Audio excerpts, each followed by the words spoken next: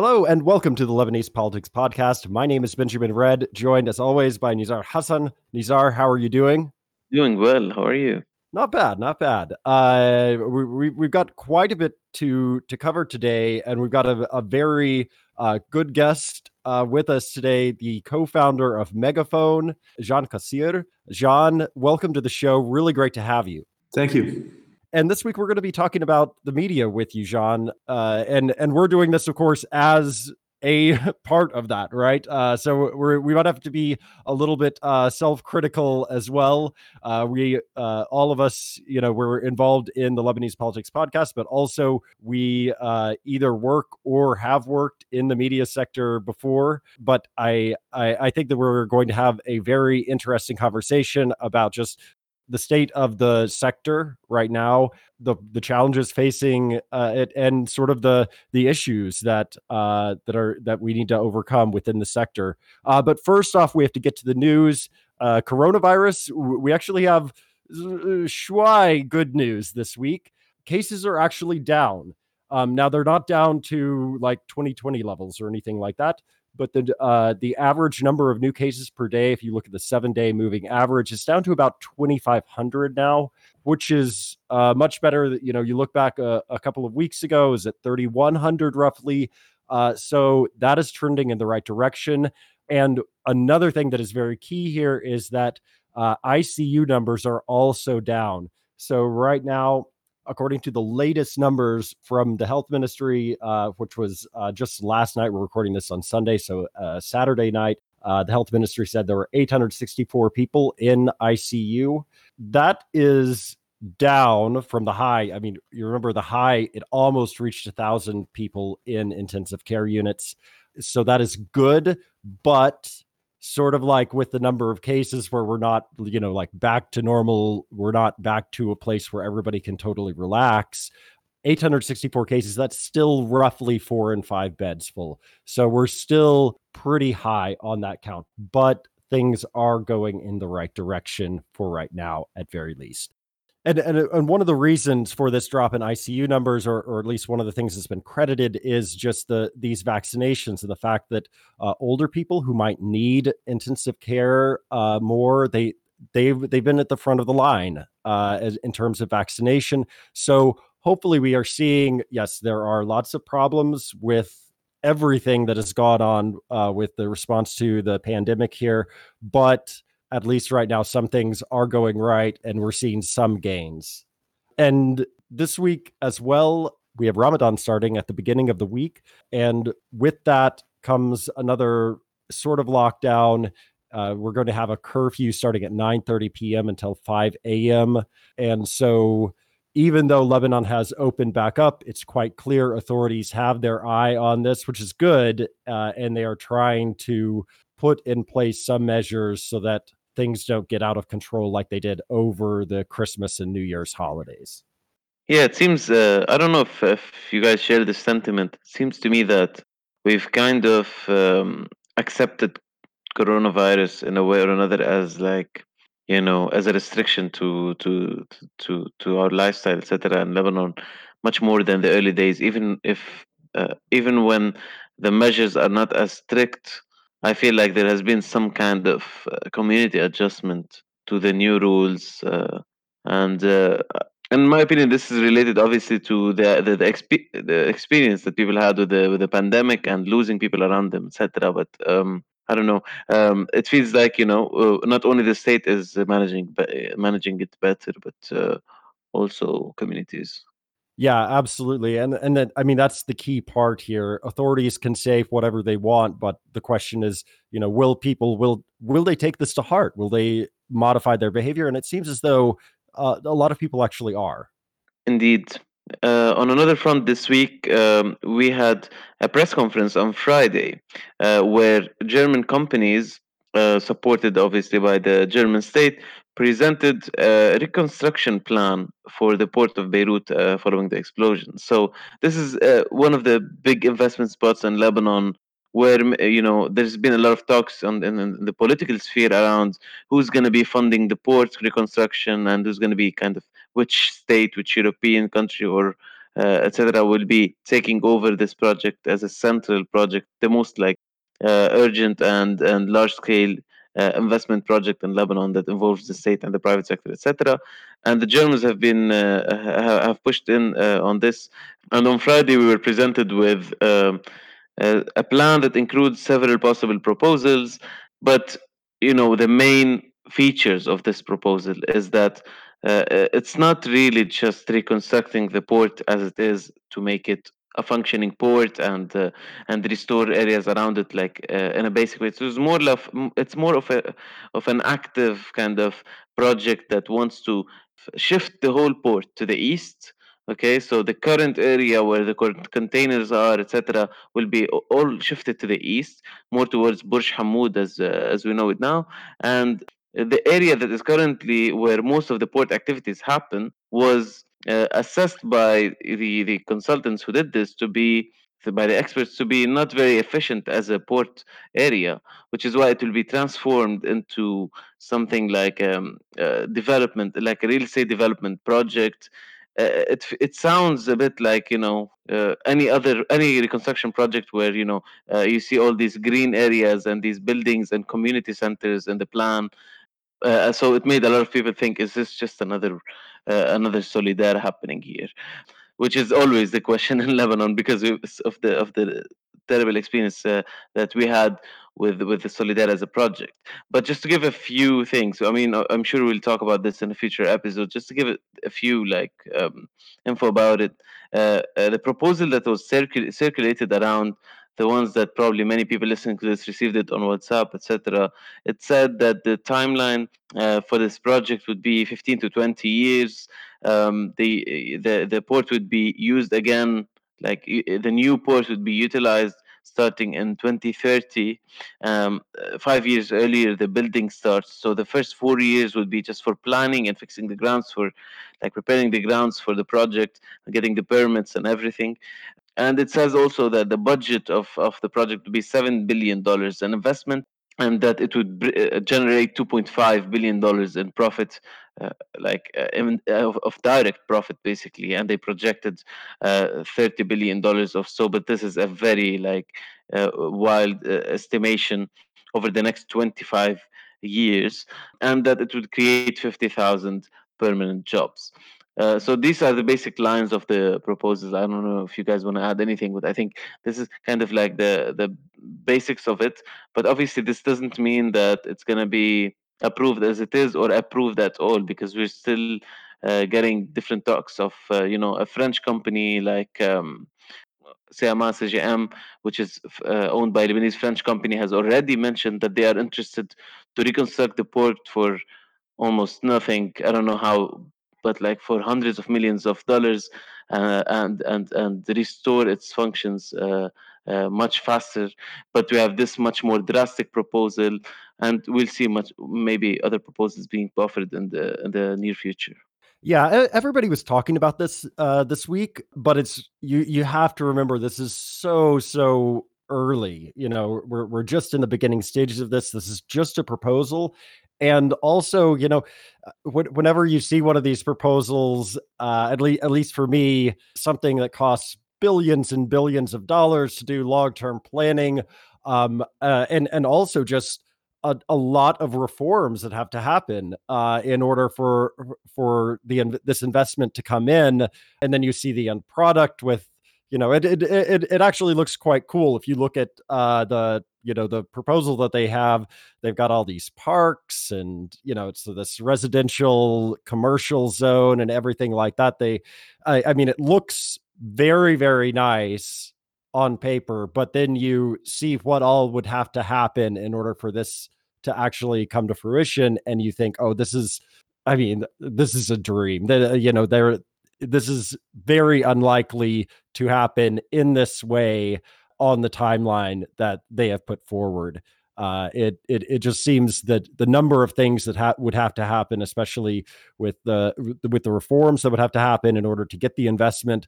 I mean, that is a major ask, and I don't know of a case where really that's happened in the past. So to me, this all just seems sort of like a nice proposal, It would be great if it actually did happen, but very unlikely to happen, at least on the time scale that they've proposed. And speaking of transparency and reforms that are needed in Lebanon, moving on to another topic is what's going on at BDL right now. This week we had a lot of movement on the audit. The audit is one of those things that we kind of thought was dead because the firm that was conducting it, Alvarez and Marcel, pulled out last year after BDL failed to cooperate with them. But this week on Tuesday, there was a big meeting with BDL representatives, Ministry of Finance, Alvarez and Marcel, lawyers. And supposedly, what happened at this meeting, BDL agreed to give information over. On Friday, BDL announced that it actually did hand an updated list of information to the finance ministry. I'm still a little bit unclear what exactly this contains. What it was the actual information that A&M wanted or needed in order to conduct the forensic audit, or was it just a list of things, or what exactly? So we're still waiting to get visibility on that, but it seems as though the audit is not dead. It seems as though it is possible to revive the audit, and there has been movement. So this week and in the coming weeks, we're going to be keeping an eye out, trying to figure out, exactly what's going on with that and whether there's more movement on that. And all of this comes amid, as BDL it is facing a lot of challenges on a lot of different fronts. This week, it emerged that foreign banks are cutting ties with Lebanon's financial system. So it was reported that BDL had sent a letter to the public prosecutor in which Riyad Salemi had said that HSBC and Wells Fargo, among other banks, had closed accounts at BDL, which is it's another sign that what we know as the financial crisis is not something that is just over, or we haven't reached the bottom. It can get worse, and it seems as though it is getting worse. Also, we know that the foreign currency reserves at BDL continue to run low, and this week again we got more warnings about that. It seems to me as though the subsidies program that BDL runs with its foreign currency, it's always like, oh, we've got a couple more months of subsidies left. But on the other hand, we keep getting this information as well that BDL seems to be delaying payments.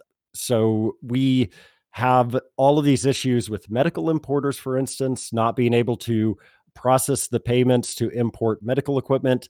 Also, gasoline providers being unable to import gasoline so that people can buy fuel at the pumps. And we have seen this over the past week with, gas stations running out of gas and lines forming outside of gas stations. And this time, the gas station owners and fuel distributors are warning this problem might not go away because we're having major issues with getting BDL to clear our payments and use up their dwindling foreign currency reserves.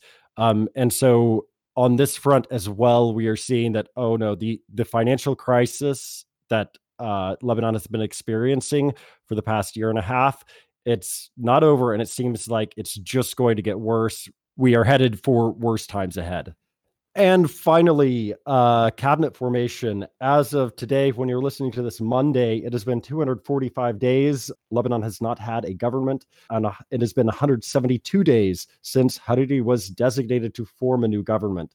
This week, there was not a lot of actual movement. We did have visits from the Assistant Secretary General of the Arab League. We had a visit from the Egyptian Foreign Minister. There seems to be quite a bit of international activity going on, but just in terms of local progress, everything is still at a standstill. We still don't even have clarity on the number of ministers, which tells you that things are still kind of early, it seems, despite the fact that we are months and months into this process. And why the rush, right, Ben? I mean, there's nothing urgent to deal with here, so they can take the time. It's becoming a little bit surreal, right? It's becoming a bit like as if these people are completely divorced from what's happening here. Like, months and months pass without anything happening. Anyway, I think enough with the depressing news for this episode. We can move now to our main topic, which is media. And not just media in general, including all sorts of media. We're talking more about political media, about journalism and news journalism. And it's really great to have you here, Jean, with us today because on the local media sphere in Lebanon, one of the most interesting, most remarkable new ventures in the last few years has been Megaphone, which I let you introduce actually. People can find their outlets online, but I let you introduce the idea behind it because we're going to be coming back to it at some point during this discussion. Thank you guys for having me. So basically, Megaphone was created in the summer of 2017, and I mean the rationale behind it was to both have a platform that's able to talk about progressive issues and also be extremely critical of the entire establishment, both the political establishment but also the economic system, and I mean name things without sugarcoating, but also talk about issues and shed light on stories that don't really have their place in traditional media, and mainly the issues and stories of the most marginalized groups. So that's, if you want, on the editorial side. And in terms of the format itself, it was an attempt to do something a bit more innovative at a time where the media landscape wasn't really adapting to the digital age. So the formats were quite obsolete, and it had created some sort of a detachment with a big segment of society, mostly young people, who were no longer following traditional media.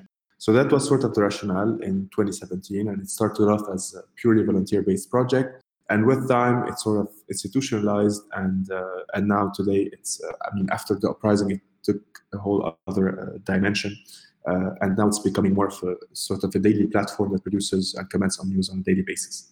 And you created Megaphone, you co-founded Megaphone at a time when the Lebanese media was very much, I guess you could say, owned by certain interests that were either political, had a lot of political power or a lot of financial power. And if you look at the evidence, you can see this, right? So the Samir Kassir Foundation, for instance, and Reporters Without Borders did a big project a couple of years ago to track who actually owns the media outlets in the country. And if you go through their website, they put all of the stuff online. You can see that, in fact, that's true. Like if you look at the owners of media outlets, a lot of times they're names that or they're associated with certain political or financial interests that and so within all of this, you started Megaphone, which is not it's sort of the opposite of that, right? Yeah, I mean, absolutely. And if you want, beyond that structural issue of ownership, but also of licenses that were distributed in the 90s for TVs and that were totally affiliated to political groups, there's an episode that happened in 2015 during the protest movement from which we learned a lot of lessons, which is that there are structural barriers when it comes to that traditional media landscape that can't really accompany this protest movement, because there were attempts back then to put a camera live on the street, and then also to echo some of the demands of the people, and to even host shows that were going in line with that direction. And we noticed that very, very soon this stopped happening, and it was also driven by political and financial considerations. And then right after, we had the 2018 elections episode, where it was just obvious that political money was interfering, and I mean, media platforms were able to monetize spots on their main shows, and also it led to a big issue of misrepresentation of or lack of representation, actually, of the opposition group back then. So it was in this this context that for us it was clear that there wasn't a possibility to rely or depend on this traditional media structure to be able to make any breakthrough. So that was also one of the rationale that pushed us to first go on social media, because we saw that there was an opportunity there, and to really try to create an alternative platform to these traditional media platforms. Yeah, and if we're just gonna be like trying to describe what's really wrong with the media sector in Lebanon, like you have issues that are very clear, like the excessive reliance on sensationalism for everything, from politics to celebrity news to everything in between. The poor professional standards, when you look at the products of most newspapers, most TV stations, you watch the news, you don't find any, a lot of, craft journalism in there. So there are problems like professional. There are problems that are related to style and to the way that they try to attract viewers and readers, etc. But you also have things that are much more structural, like business ownership, like political agenda, like overwhelming racist or classist attitudes, conservative approach to things, that always kind of looking with surprise at anything that's trying to challenge the status quo, or reproducing the same kind of hegemonic culture that exists. And when it comes to these last challenges, I think what you were talking about in terms of the need to create a new media institution probably comes because of these latter, much more fundamental, much more, like, stronger challenges, which is basically that you can never trust that the media will be on your side if it has a political agenda, or if its business model is dependent on people in the political establishment that you are actively, you are active against, basically. Is that kind of how you see it as well? No, I mean, absolutely. And I mean, we can fairly say that the traditional media landscape in Lebanon really emulates the power structure in society, be it in its patriarchal form, the racist form, also this idea of sort of politeness, and this entire policing that is happening when people express themselves on media. And I mean, we've seen an episode of that during the uprising in 2019, where reporters were actively trying to shut up people who were cursing. So this entire power structure and sort of moral, quote unquote, structure that is constantly reproduced and emulated by these platforms to maintain also the current order in shape. And you also mentioned something extremely important, which is the sensationalism. And we have a lot of episodes that are, I mean, really dramatic in that regard. One of them is what happened with Ziad Aitani. And also the link between the media platforms and the mukhabarat and the different security services, which completely, I mean, cancels the idea of justice. So justice is happening on these platforms and based on political agenda and so on. So yeah, I mean, there are a lot of issues. It's also important to acknowledge that there is some very good journalistic work being done by journalists on those platforms. The investigative level, as we've seen recently with the port explosion. But of course, there are structural issues that don't allow, I mean, these journalists, in my opinion, to be completely free in these platforms. And these are related to the fact that, I mean, of course, the ownership and the political agendas of these platforms, and also the fact that these platforms, in a sense, are constantly in a trading game with the political establishment for the ones that are not complete mouthpieces of the political establishment. So they sometimes allow for criticism in return of something else, or on the contrary, they go into very clear whitewashing campaigns, like what happened when Basile was hosted a few weeks after the uprising. So we see that game constantly happening between, on the one hand, sort of the stick and the carrot, in a sense. So yeah, I would say that there's always some room for pluralism and critical journalism being done on these platforms, but within very clear limits. Yeah, it's interesting to look at, just sort of like think of it in terms of interests, right? Because you do have, very, very good journalists working in a lot of different media institutions in the country, and a lot of times, like they try to do as much as they can within the bounds, sort of what they're allowed to do. But sometimes those bounds change, right? And so, like, for instance, you hear about certain newspapers or certain media organizations that will, for instance, allow criticism of the banks every so often. The banks are, the the big advertisers, or at least up until recently they were. So they're a great source of revenue for a lot of these media outlets. And so there's this at least suggestion that what happens sometimes is, or what has happened sometimes in the past, is that certain media outlets would allow criticism of the banks and to use as a negotiating tactic so that the banks would buy more ads in their newspapers, for instance. Yeah, I mean that's obviously a very plausible reading of the relationship between the media sector and other sectors like the banks. But beyond that point, I think it's also worth discussing a bit the financial crisis that media faces, not just here but globally. I mean, here there was a lot of political money that's no longer as available as it used to be, and obviously the advertising money is much less than it used to be. We're seeing a real crisis when it comes to traditional media. And then on the other hand, the emerging alternative sort of media platforms are also relying on models that are not extremely sustainable. So one of them is to rely on grants and support and donations, which in a sense also is limited and still constitutes a structural barrier for the growth of these platforms. And obviously, it's very hard to think of putting a paywall because of the abundance of free content that's available in the country and in the region.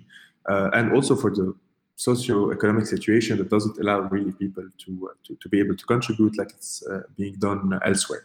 So I think constantly, I mean, with our colleagues from other platforms, there is a constant conversation about ways to monetize without obviously compromising any of the integrity of the project, and while at the same time maintaining the content free and accessible for everyone. And there are a lot of avenues being discussed. One of them are donations and support and the idea of membership. Others are the idea of producing services and also selling some of the services. So it's interesting to see that this is a conversation that is happening, and we're also seeing some models that are trying to emerge in that regard to keep our platforms free and sustainable. So basically, the main purpose here will be to create a business model that does not affect the institution editorially. It doesn't affect what you focus, what you cover, and how critical you are of anyone or anything. At the same time, having like a valid stream of revenues, because it's like, as you were saying before, currently with the media sector in Lebanon, it's a matter of trade. It's a matter of like commodifying your work to sell it to the establishment, being banks or politicians, etc. Be it your good work, their good journalistic work, where you are critical of them, or just praising them when needed, etc. So, like what I understand from you is that it's basically quite the opposite, trying to divorce these two aspects and move and think of ownership and funding and all of that away from the distortions of the current media landscape. No, absolutely. I mean, for us, from the early days, the intent was to be able to create a platform that's mainstream and that's not elitist and just limited to a very small crowd. And that's something that also needs funds to be able to expand and to be able to really produce abundantly and to keep the same quality of the work. So the obvious option for us in the beginning was to seek grants, and obviously grants that do not interfere editorially or impose any editorial conditions. But the entire grant model is not really adapted to media, except a few exceptions of foundations that really provide flexible and long-term funding, in the sense that the grants have been designed for NGOs in a very project-based mentality, which is not quite adapted to the dynamic work of media platforms. So beyond that, now we're trying to develop models that allow for a revenue stream that's much more flexible to come in, and to be able accordingly to further expand our work. And just to piggyback on that, and as a bit of transparency on our part, in case you don't know, I'm the managing editor of Lorient Today, the sister publication of Lorient Le Jour, and that's exactly what we're trying to do as well. We're trying to make a subscription model happen so that we can free ourselves from any sort of potential political or financial interference funding wise. And so what we hope to be able to show is that, no, you actually can do this. You can move to a different model where these political and financial interests no longer have a say editorially, and there are no longer, if you've worked in media for a while in this country, you may know that a lot of times you don't get necessarily a directive from above that, oh no, you need to toe this line, this editorial line or whatever, but you sort of know where the boundaries are, right? Based on the ownership of the company, whoever is involved in the management. And so if you then are able to free yourself from this, though, then that would give the journalists even more freedom to be critical, to bring out the stories that they see as important for the public to know, and to really, I guess, serve the readers or serve your viewers in a way that is a lot better, a lot more useful for them to know what's going on in the country. And it seems like at Megaphone, you're doing the same kinds of things. The rule number one is, let's not allow any sort of potential conflict of interest in regarding funding or ownership or control. Is that accurate? No, absolutely. I mean, that's one of the defining features of the model altogether. But there's also another defining feature, which is the sort of collective aspect of first creating that editorial line, but also creating every piece that gets out and that's not signed, like the opinion articles. So that's also quite a challenging process, because at the end, it's all signed with this logo, Megaphone. So there needs to be a constant conversation with the team to be able to develop that piece. And I think that's also what makes it work, in a sense, because there are so many people from different disciplines and from different walks of lives and perspectives and trainings that are able to put input in each of the pieces. And I want to go back to something you said. Speaking of the editorial line, etc., I want to go back to one of the first things you said when I asked you about Megaphone, and it was, you think of it as a progressive voice. Am I right? It's political, and it's a political project as much as it's a journalistic project, or it has a political agenda that is not. It's not like a political party or anything, or not seeking to be maybe mobilizing for one entity, but it has certain principles and certain values, and it's not trying to be impartial, in at least in the battle between the people who are against the political establishment in Lebanon and against the business establishment as well, and those of the ruling establishment, right? In terms of social movements, in terms of protest movements, this is where Megaphone kind of excels, usually by being critical of the establishment forces. So what do you think about, not you, maybe you as Jean as well, but you as Megaphone, as a project, what do you think of about this question of impartiality and the question of journalism and activism? I mean, first, the question of impartiality / neutrality in journalism, we simply think it doesn't exist. And it's quite dangerous when people are claiming that they are. Because, I mean, everything is ideological, from the words and terminologies we use to the angles we adopt to even the stories we decide to pick up and so on. So from that basic baseline, if you want, and reading of how things happen already in journalism, we are not shying away from our editorial line, which is quite political and very clear. But that's not militant, or that's not, if you want, driven in an activism logic. We think that today there's an extremely violent struggle, even if that violence expresses itself in the economy, in the racist and patriarchal nature of the system, through the repression on free speech in the country. But that's really a battle, and that's a violent battle. And it's also a battle that's not being done with equal means. So we have an entire media landscape today that is dominated by both the political and the economic structures in the country. And there's our platform that's trying to provide a counter discourse to debunk the hegemonic discourse, and to also open, if you want, the room for dissident voices to express themselves. So we're not going to share that small platform with the establishment to provide sort of like an illusion of the two sides of the story, because the other side of the story is overwhelmingly present. I mean, everywhere. But that doesn't mean that we don't abide by very strict professional standards that have to do with verifying information, also the way we frame that information and we construct it, and also obviously in case there is any issue or any mistake, to be able to correct it and to be transparent about that.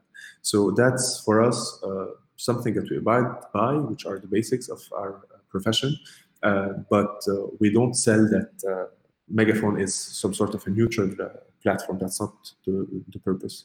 And I mean, also the whole concept, though, of journalistic neutrality, that's been largely discredited, especially over the past decade or so, not just here in Lebanon, but around the globe, right? There, you know, if you're a reporter and you are working on some story, you know the ins and outs of it, some political story, you're going to form an opinion naturally. We're all human, and especially once we become sort of subject matter experts in something, you're going to naturally have some opinion about that based on what you've seen and your own ideological predispositions, and that's going to come through in your reporting. And so I think that there's been a movement to be at least a little bit more honest about this in general, globally within news organizations, of recognizing that everybody has biases. We're coming at this from a certain, political standpoint or ideological standpoint that may be partially unconscious on our part. So we should at least be a little bit more honest about where we're coming from, and at least not pretend that we are just like this entity that is somehow separated from human society and we're like scientists studying people and we're totally unbiased and have, don't have our own connections or interests here. Yeah, I totally agree with both of you in terms of like that objectivity and impartiality is a lie. To me, it's all about framing. That's really what it's about. Because when you're reading a piece of news, let's talk about news for a second. When you're reading a piece of news, when you read the lead of it, like just the main story, it's usually almost identical across most news stations, and then or news outlets. And then when you read the context that they give, the context changes everything. If they give context, and here we go back to the poor professional standards that we're usually reading news stories in Lebanon, really, with the exception of a few media outlets, including L'Orient Today, including the Daily Star. And I'm not only talking about English outlets, I'm talking about almost all newspapers, all Arabic newspapers. No one gives you context except for when they are providing you with like large scale analysis, narrative analysis, etc. But when you look at, for example, this is one of the most interesting things to me in Megaphone's news coverage is that you guys put the news and kind of another paragraph in a Facebook post, for instance, or a tweet or whatever. You put the piece of news, one line, and then the second paragraph is always kind of reminding us of something, like putting this news in the context of things that have happened previously. And this is where the politics come in. And I think, John, you will agree with me that the context that you give, for example, when someone says, give me this ministry and I will fix things, and the context says his party has the ministry for 10 years before and they never did this or whatever, or anything that shows a contradiction between what a politician is saying and what the record shows, is clearly a context that is given to be critical, to encourage people to be critical. Am I wrong? No, I mean, I totally agree. That's the point. For us, we're not competing over breaking news at Megaphone, obviously because we don't have the means to do so, but because we're not also interested. We think that the piece of information, sort of the factual piece of information, will get across. And what we can do, and our input here is the framing and the backstory and the context and all of that.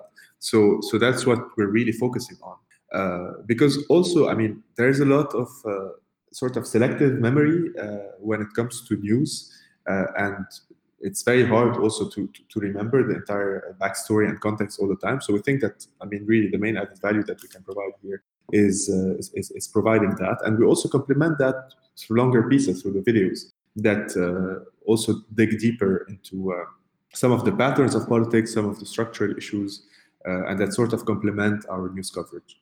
Yeah, and I think that there's a huge hunger as well for context, and I think we've seen that. Yeah, I mean, obviously you see that at Megaphone, we've seen that at Lorient Today, we've seen that here with our podcast. You know, people really like it when you don't just give them, oh, X, Y, and Z happened, but then you go just, even if it's a couple months back, you know, and add in just a bit of context to let people, you know, remind people that this happened in the past. And so, and then they can make their own judgments as to what they think the news of the day means, and how important it is and how impactful it possibly could be. And another thing we are very hungry for is things that explain, right? Journalism that explains things to us. Because even people who are, great journalists, they reveal important things to us. They have good analysis, etc. When you don't explain it to people, I don't know how much influence you are having on the massive scale. And I also, I've also noticed this in Megaphone's journey so far, that they are increasingly focusing on explaining certain things, especially in the economic sphere, where basically people haven't been politicized much in the past. Like since the beginning of the financial collapse, people have been looking at the economy and at finance from a much more critical perspective and political perspective than before. Before that, if you went on TV and said, Marcel Ghanem is in bed with Riyad Salami, people wouldn't care because Riyad Salami wasn't a controversial figure, or anyone who has relationships to the banking establishment wouldn't be controversial for that fact. But this completely changed afterwards. Similarly, in other economic affairs that people are much more interested in now that there's this crisis. So, what's your vision in terms of Megaphone team for making the news more and more accessible to people? I mean, when we started off more as sort of a magazine, so we weren't really into the hot news cycle, and we used to produce on a weekly and monthly basis. And these pieces were pretty much sort of explainer pieces, in the sense that the idea was to really break down complex notions and to make them accessible so that people would feel much more comfortable getting into the public debate and taking part in it.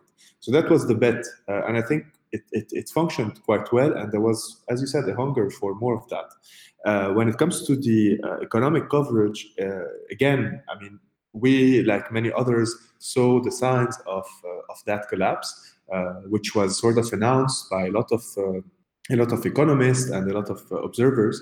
And for us, it was imperative to move the economic conversation away from the technicalities and politicize it and simplify it and make it about people's lives. And that was basically the point of this series of explainer videos that we produced around the economy. And we can say that both, I mean, our work and everyone else in the media landscape who's been doing similar efforts, in a sense, have contributed to creating that awareness on economic notions, even mainstreamizing terms like the idea of capital control and so on and so forth.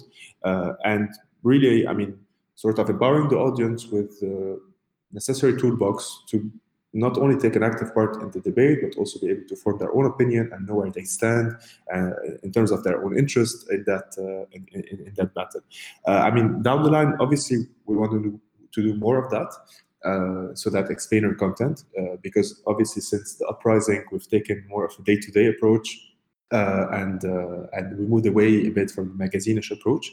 So now we're trying to balance out both. So to be able to be both present on the immediate reading of the news and framing of the news, but also to unpack more structural topics and conversations.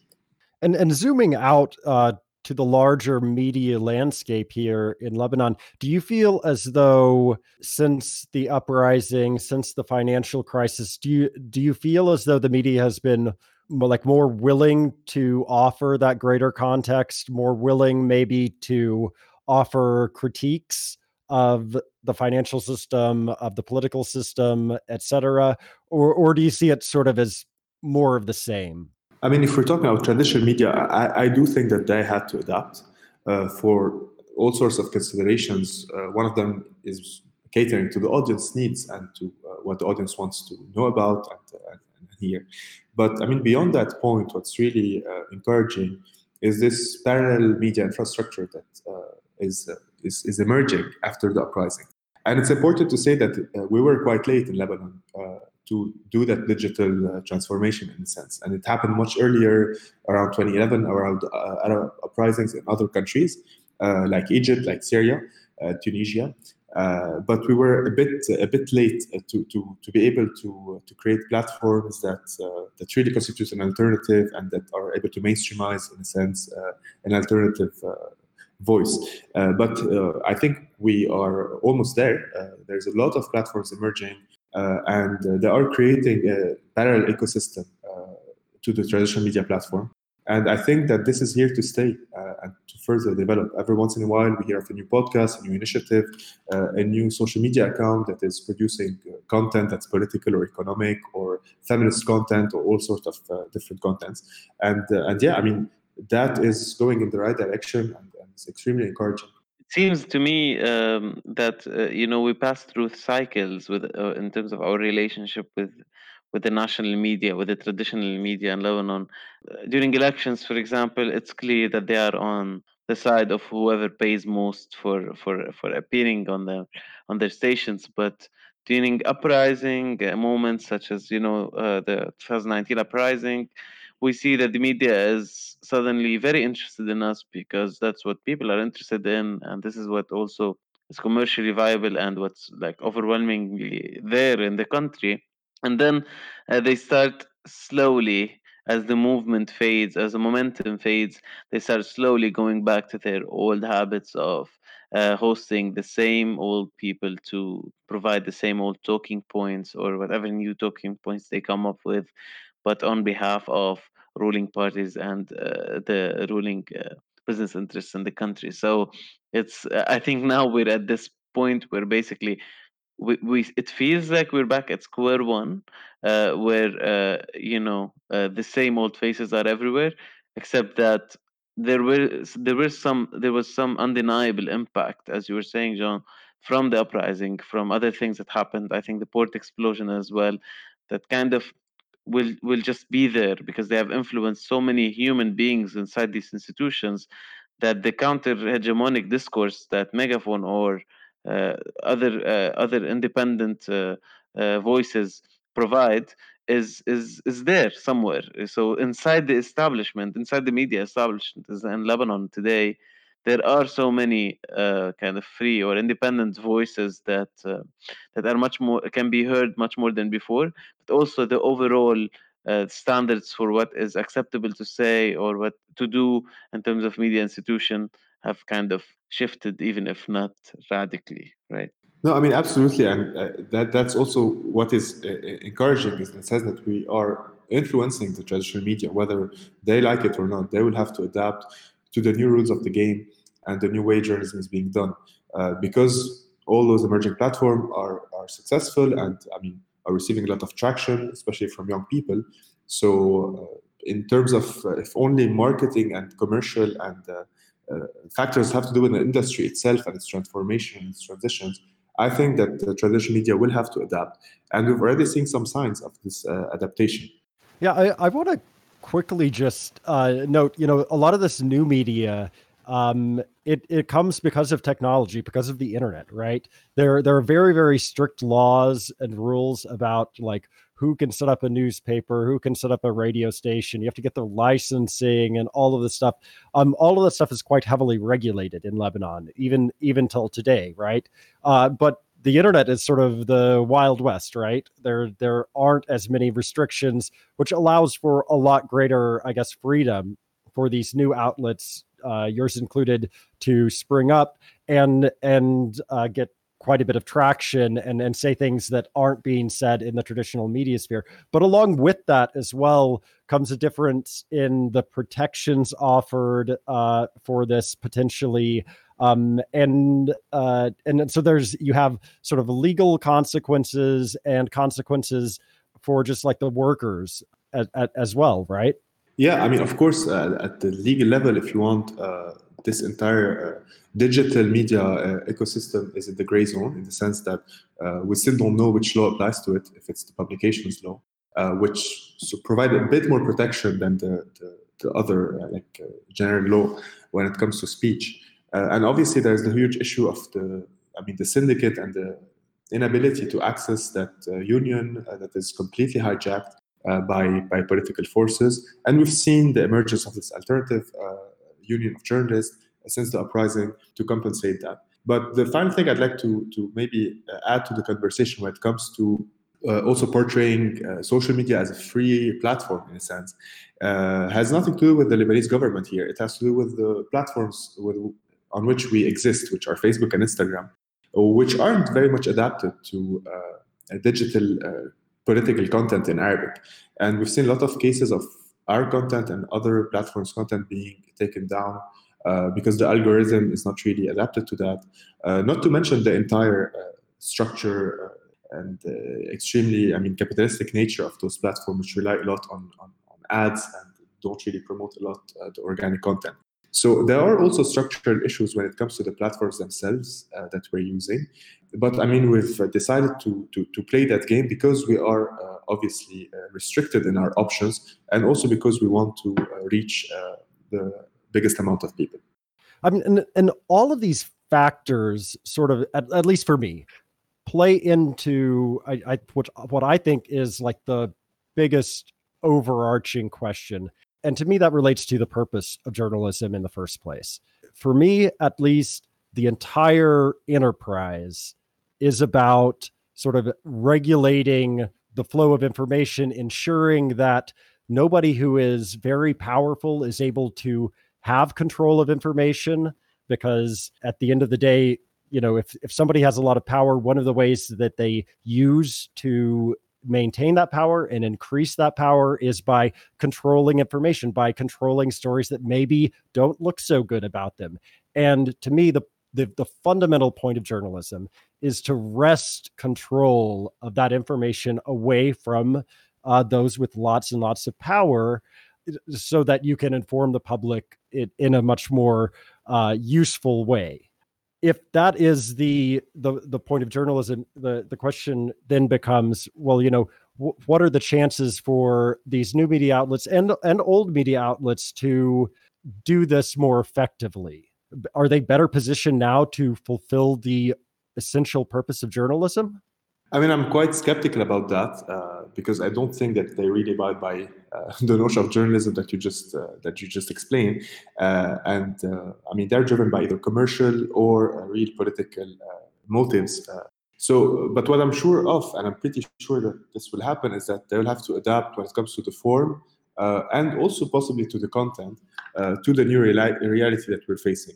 But I do think that, I do hope also that it's up to the digital, non-conventional, alternative media that's emerging to really be able to, set the trend down the line, and hopefully reach the point where it can actually become the go-to source of information.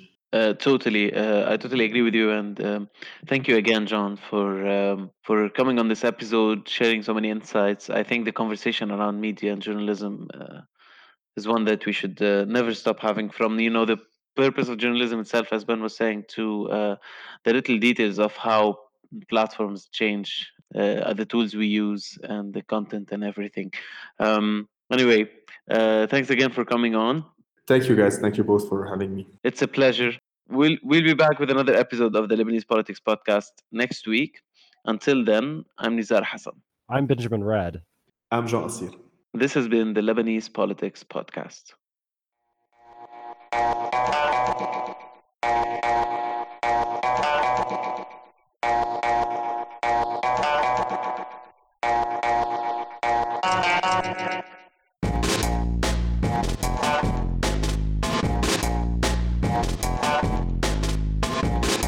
The Lebanese Politics Podcast is brought to you by myself, Nizar Hassan, Benjamin Redd, produced behind the scenes by Susan Wilson, and the music is by Omar El Fil.